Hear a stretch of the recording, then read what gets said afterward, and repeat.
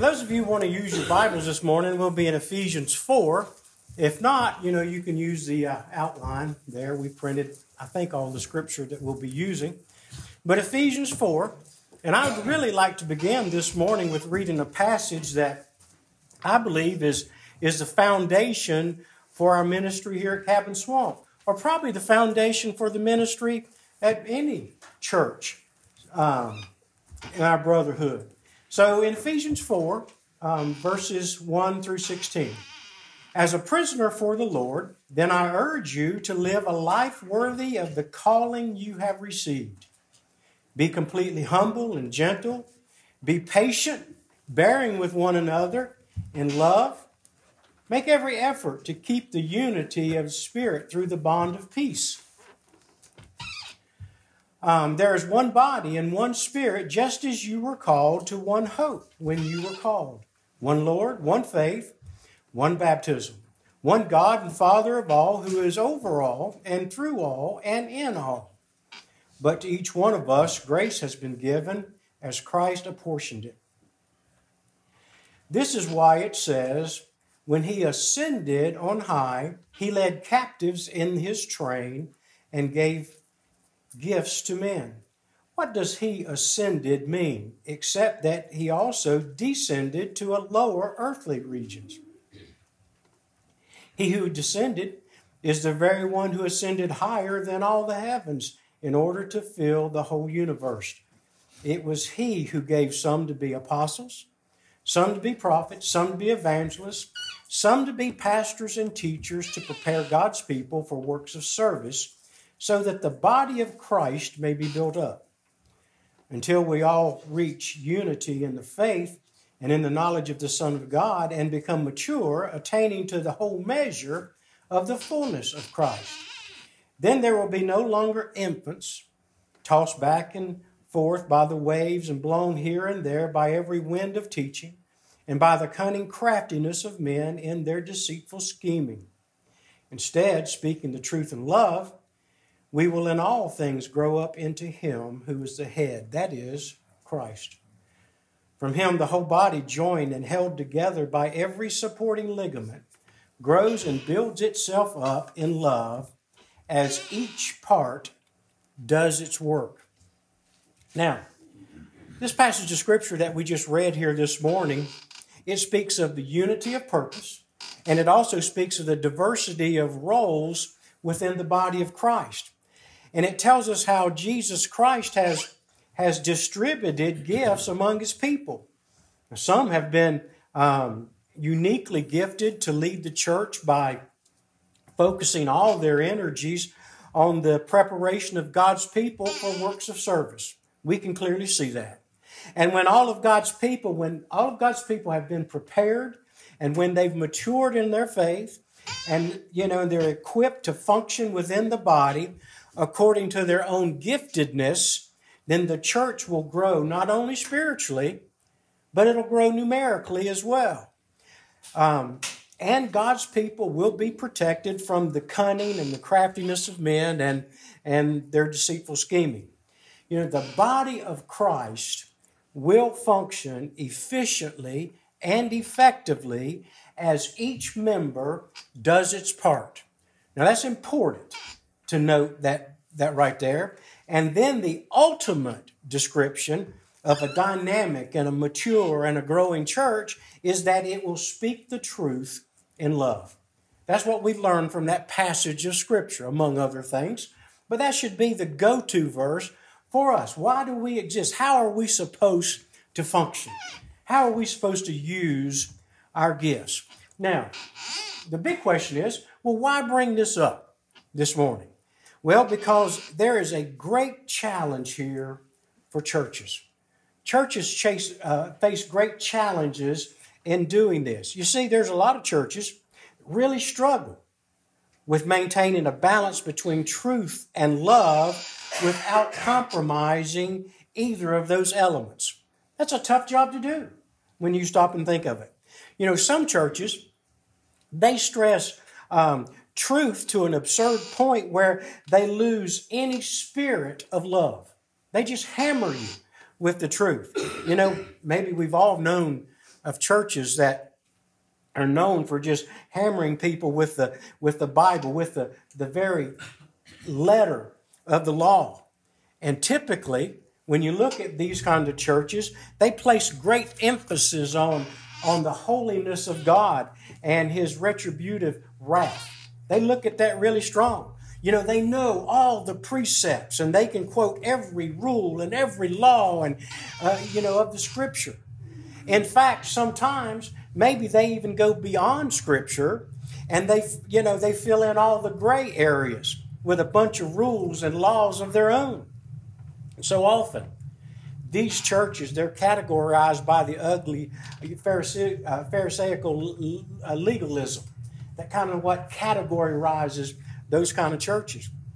Now, on the flip side of that coin, on the other hand here, and more common in our era, in our period of time, there are those churches that, they lose balance on the other side of this coin. Churches which in the name of love, they compromise the truth. And we've seen that happen as well. And as a result, the love that they advocate is not really true love, but it's an emasculated shell of that biblical concept. What these churches preach is an anemic passivity here, or an unquestioning tolerance, of any and all human shortcomings and perversions. And in the name of love, these truth-compromising churches are characterized by an impotent liberalism here. So there's a balance here, and it's something that it is hard to make that balance so we're not labeled on one side or the other. So the challenge for us today is to be an effective, functioning body of believers that display a unity of purpose and diversity of the roles that, speak uncompromising truth, that we don't want to ever give that up, but we want to do it with a loving and gracious spirit of our Lord and Savior, Jesus Christ. In other words, we want to do both and do them well. And friends, this can only happen when the members of this body recognize and begin to use their spiritual gifts in ministry. Remember that the Lord has given each of us gifts, but we have to use them. And He's given each of us gifts for a specific purpose, and they go together. The Lord knows. He planned this out. So we kind of break the chain down when we don't use our gifts. Now, for 4 weeks now, we've been talking all about spiritual gifts. 4 messages here. We've seen their purpose, and we've categorized and then tried to define them. But today, I want to take just a little bit different approach. This will be the last message in this series. I want to take a little different approach. I want us to come together or consider together some of the potential pitfalls that we as Christians must guard against as we become, as Paul said, zealous for spiritual gifts. There are some pitfalls in this, and we have to be careful. And I want us to consider 6 ways that God's gifts can be abused, if we're not diligent. So we need to be diligent in these gifts. Number 1, by far, I would say the most common abuse of spiritual gifts is ignorance. That's why in 1 Corinthians 12, Paul begins his discourse on the body of Christ. He said, now about spiritual gifts, brothers, I do not want you to be ignorant. See, there's just no excuse for us not to know about or not to understand or not to discover and develop the spiritual gifts that God has given us. You see, the Bible explains them. We've studied them for a month here. So there's no excuse for ignorance about spiritual gifts. We all need to understand that we have them. And we have different ones. We're not gifted the same. But all of those gifts go together to make good harmony. There's not just one instrument in the orchestra, is there? There's many instruments, different sounds, different ways you play them. But when everybody does their job, it's a beautiful melody. And that's the way it has to work, you see. Now, the second way that we abuse spiritual gifts is through projection. Projection. Now, projection is the tendency we all have to project our gifts onto other people, expecting them to serve as we do with similar results. That is projection. You know, it seems like comparing ourselves to others is just part of our human nature. We all want to do that. We want to know if we're better or worse than the other person. We compare ourselves to others all the time. You know, I've observed in this particular temptation for those gifted in evangelism. I've seen that, and probably you have too. You know, people with special God-given abilities, you know, to leading others to Christ. Always seems like, you know, to think that everyone else should be just like them and feel like they do and do the things that they want to do. You know, it's true that every one of us are called to, as Christians, are called to be witnesses for Jesus Christ. God has called all of us to be about the task of making disciples. And we all do that, perhaps in different ways. But you see, not all of us are wired like other people that can do that. You know, there's some people that just aren't comfortable with walking up to total strangers with a big smile on their face and say, man, you know, I've got to tell you about my Jesus. You know, everybody's not wired that way. But let me tell you, there are some people that are. And thank God for them. I am glad for them. You see, intense feelings come with passion. You know, you have a passion about the way you feel. And though all of us should contribute to the church's evangelistic efforts, not everyone is gifted the same. Everyone has different gifts, you see. I've also seen people, you know, with the gift of mercy, you know, guilty of projecting that. You see, just as we all are to be witnesses, all Christians are also called to be merciful. You see, that's just part of being like Jesus Christ. He was merciful, so we're all called to be merciful. But you know, there are just some people who think that maybe that you're not even saved if you don't have a burning desire to go work at the Terrell County Inner Banks hotline mission or some other community mission once a week. They think that you're not even saved if you don't have that kind of heart.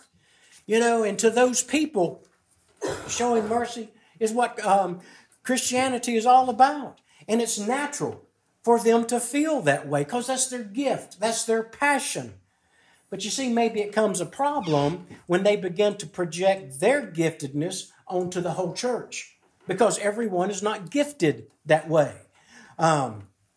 When they come to believe that, you know, the mission of the church is only to visit the sick and feed the hungry and clothe the naked, you know, that can be a problem.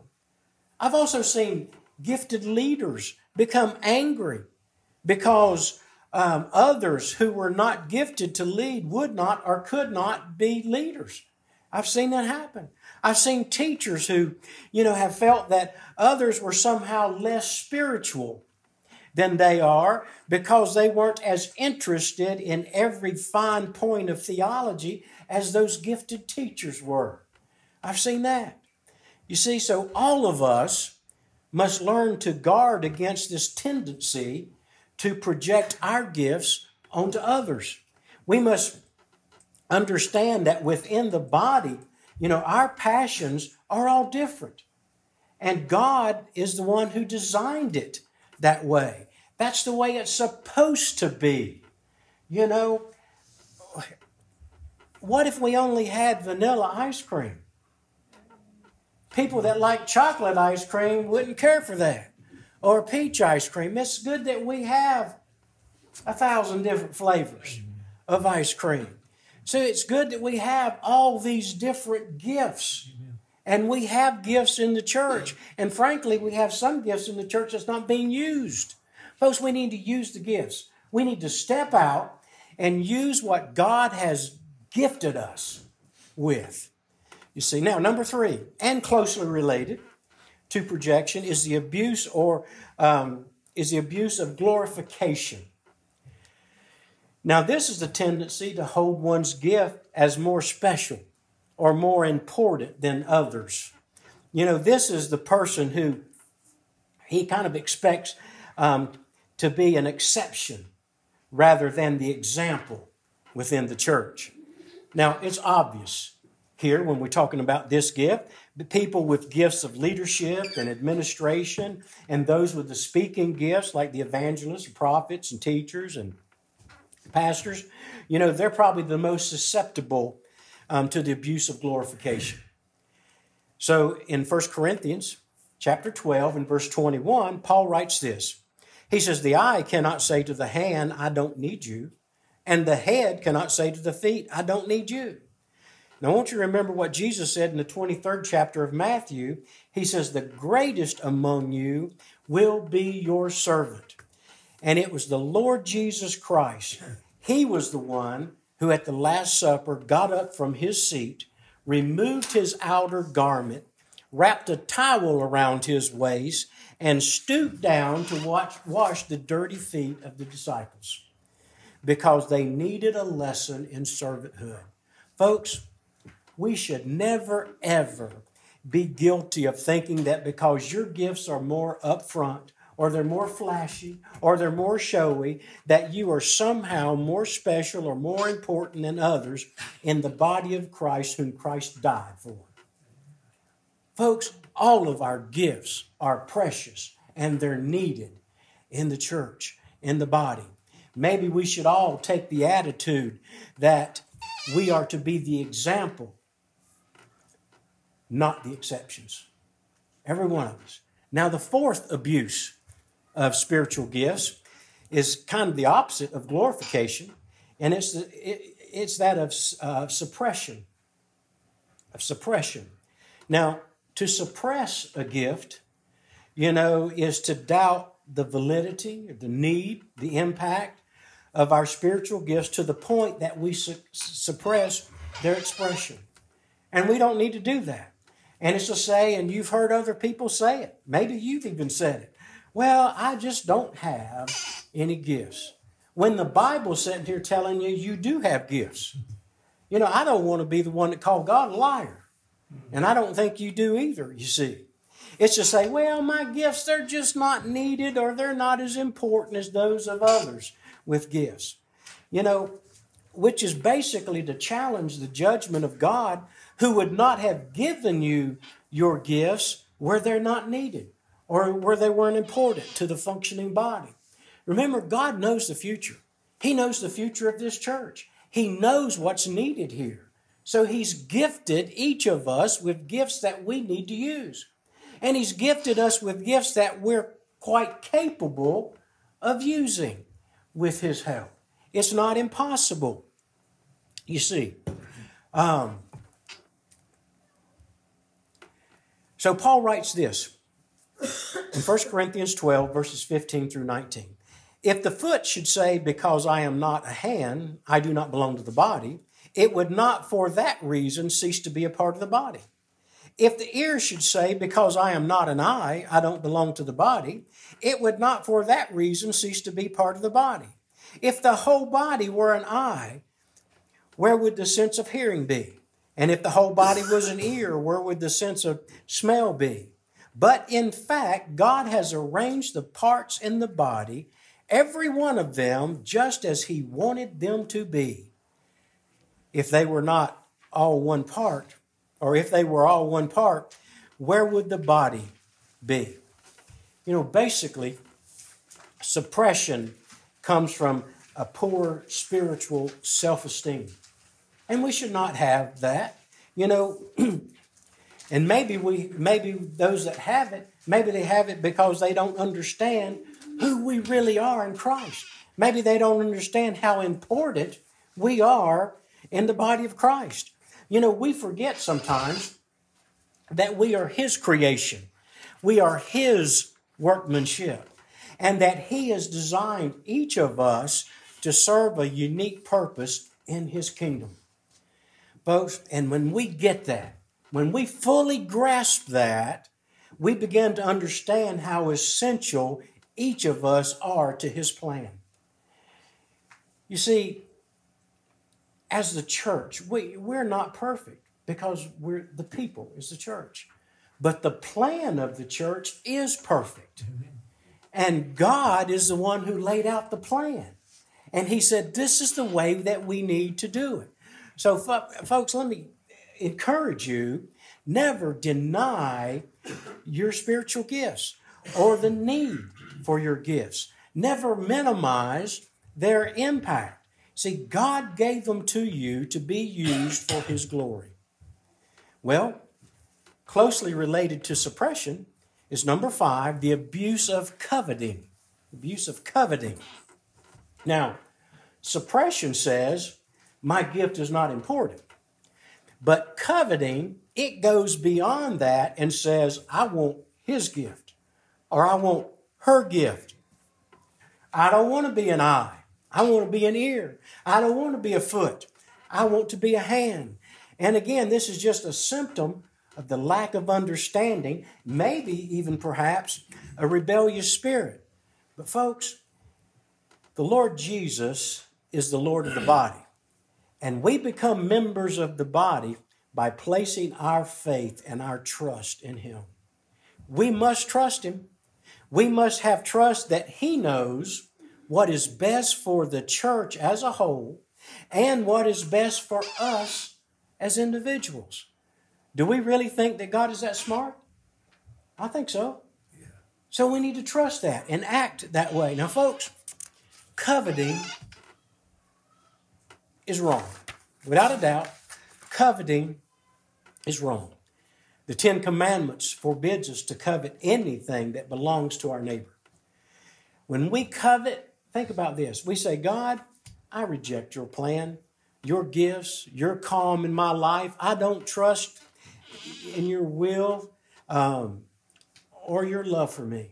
Now, we may not think about it that way, but that's exactly what we're doing when we covet.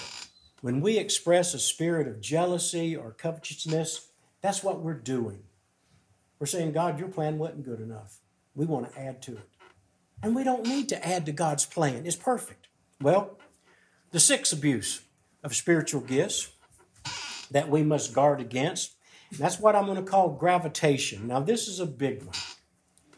This is one that kind of touches many of us at times.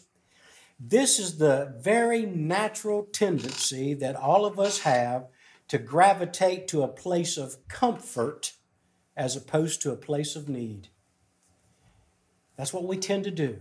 You know, it's the tendency for people with like gifts to gravitate together, in particular small groups or even congregations or that kind of thing. You see, teachers like being with other teachers. And mercy givers like being with other mercy givers. And leaders and organizers, they like being around other leaders and organizers. And evangelists, they respect and resonate with one another. You know, it kind of helps them to reinforce their belief that everyone should be just like them, you know, when that happens. But let me tell you something. What happens in a church when gravitation occurs is that people with certain gifts, they gravitate to certain programs or to certain small groups or to certain areas of ministry in the church. And they all kind of get together and it makes the body as a whole weak. Now let me explain.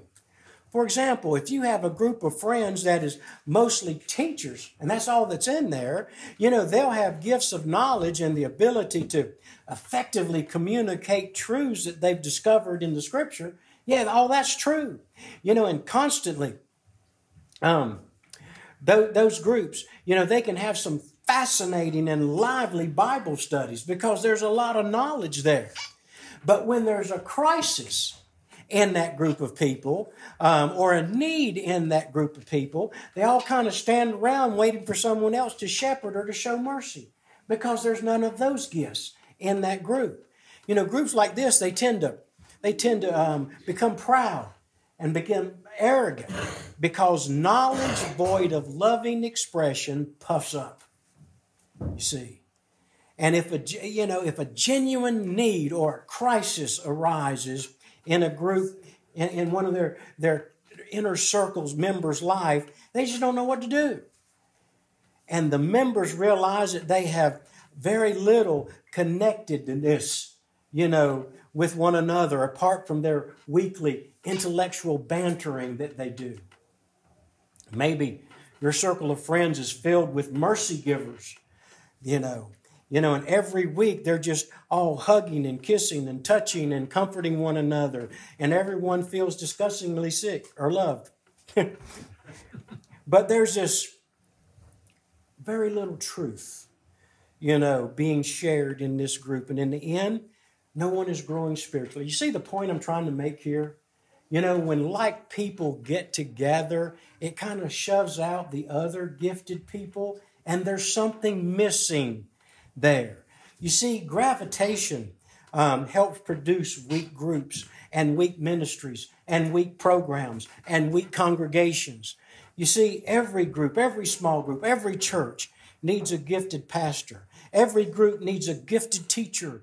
Every small group needs gifted mercy givers, kind of to set the pace and show the way to lead out in meeting the practical needs of other people. Every ministry, every group needs leaders and those with gifts of service. See, otherwise, what you end up with is ministries that are well organized but never do anything. Or ministries that are very busy, but they're categorized by chaos and they're headed in the wrong direction. Folks, we need to understand that God's plan is the best. We need all these gifts working together, not separating themselves out into small groups. Now, how do we avoid this gravitation thing? And that's by asking first this question: where can I serve best? Where can I serve best? Rather than, where will I be the most comfortable? Or where will I be the most affirmed? You see, because the bottom line is this: the spiritual gifts that God has given us are given for the common good. And we've already talked about that. They were given that we might serve one another. Folks, we really need to fight the tendency to gravitate by choosing to go where we are, most needed, ahead of where we just feel comfortable. We need to go where we're most needed. You see, it's easy to go where we're comfortable because we can just blend into the woodwork. We can blend into the walls and never be noticed. But we need to go where we're most needed, where our gift is most needed. And folks, when you hear the call of God and you answer His call to use your gifts in that very unique, special way that He's gifted you, God will bless you. And God will bless others through you. And God will honor you. Well, I want to summarize our study about spiritual gifts. So here's kind of the whirlwind version of our series here. God has called His church to be a team. And a team has a unity of purpose. And a team has a diversity of roles. And God has given special abilities, which we call spiritual gifts, to each member of His team. Each of us has them.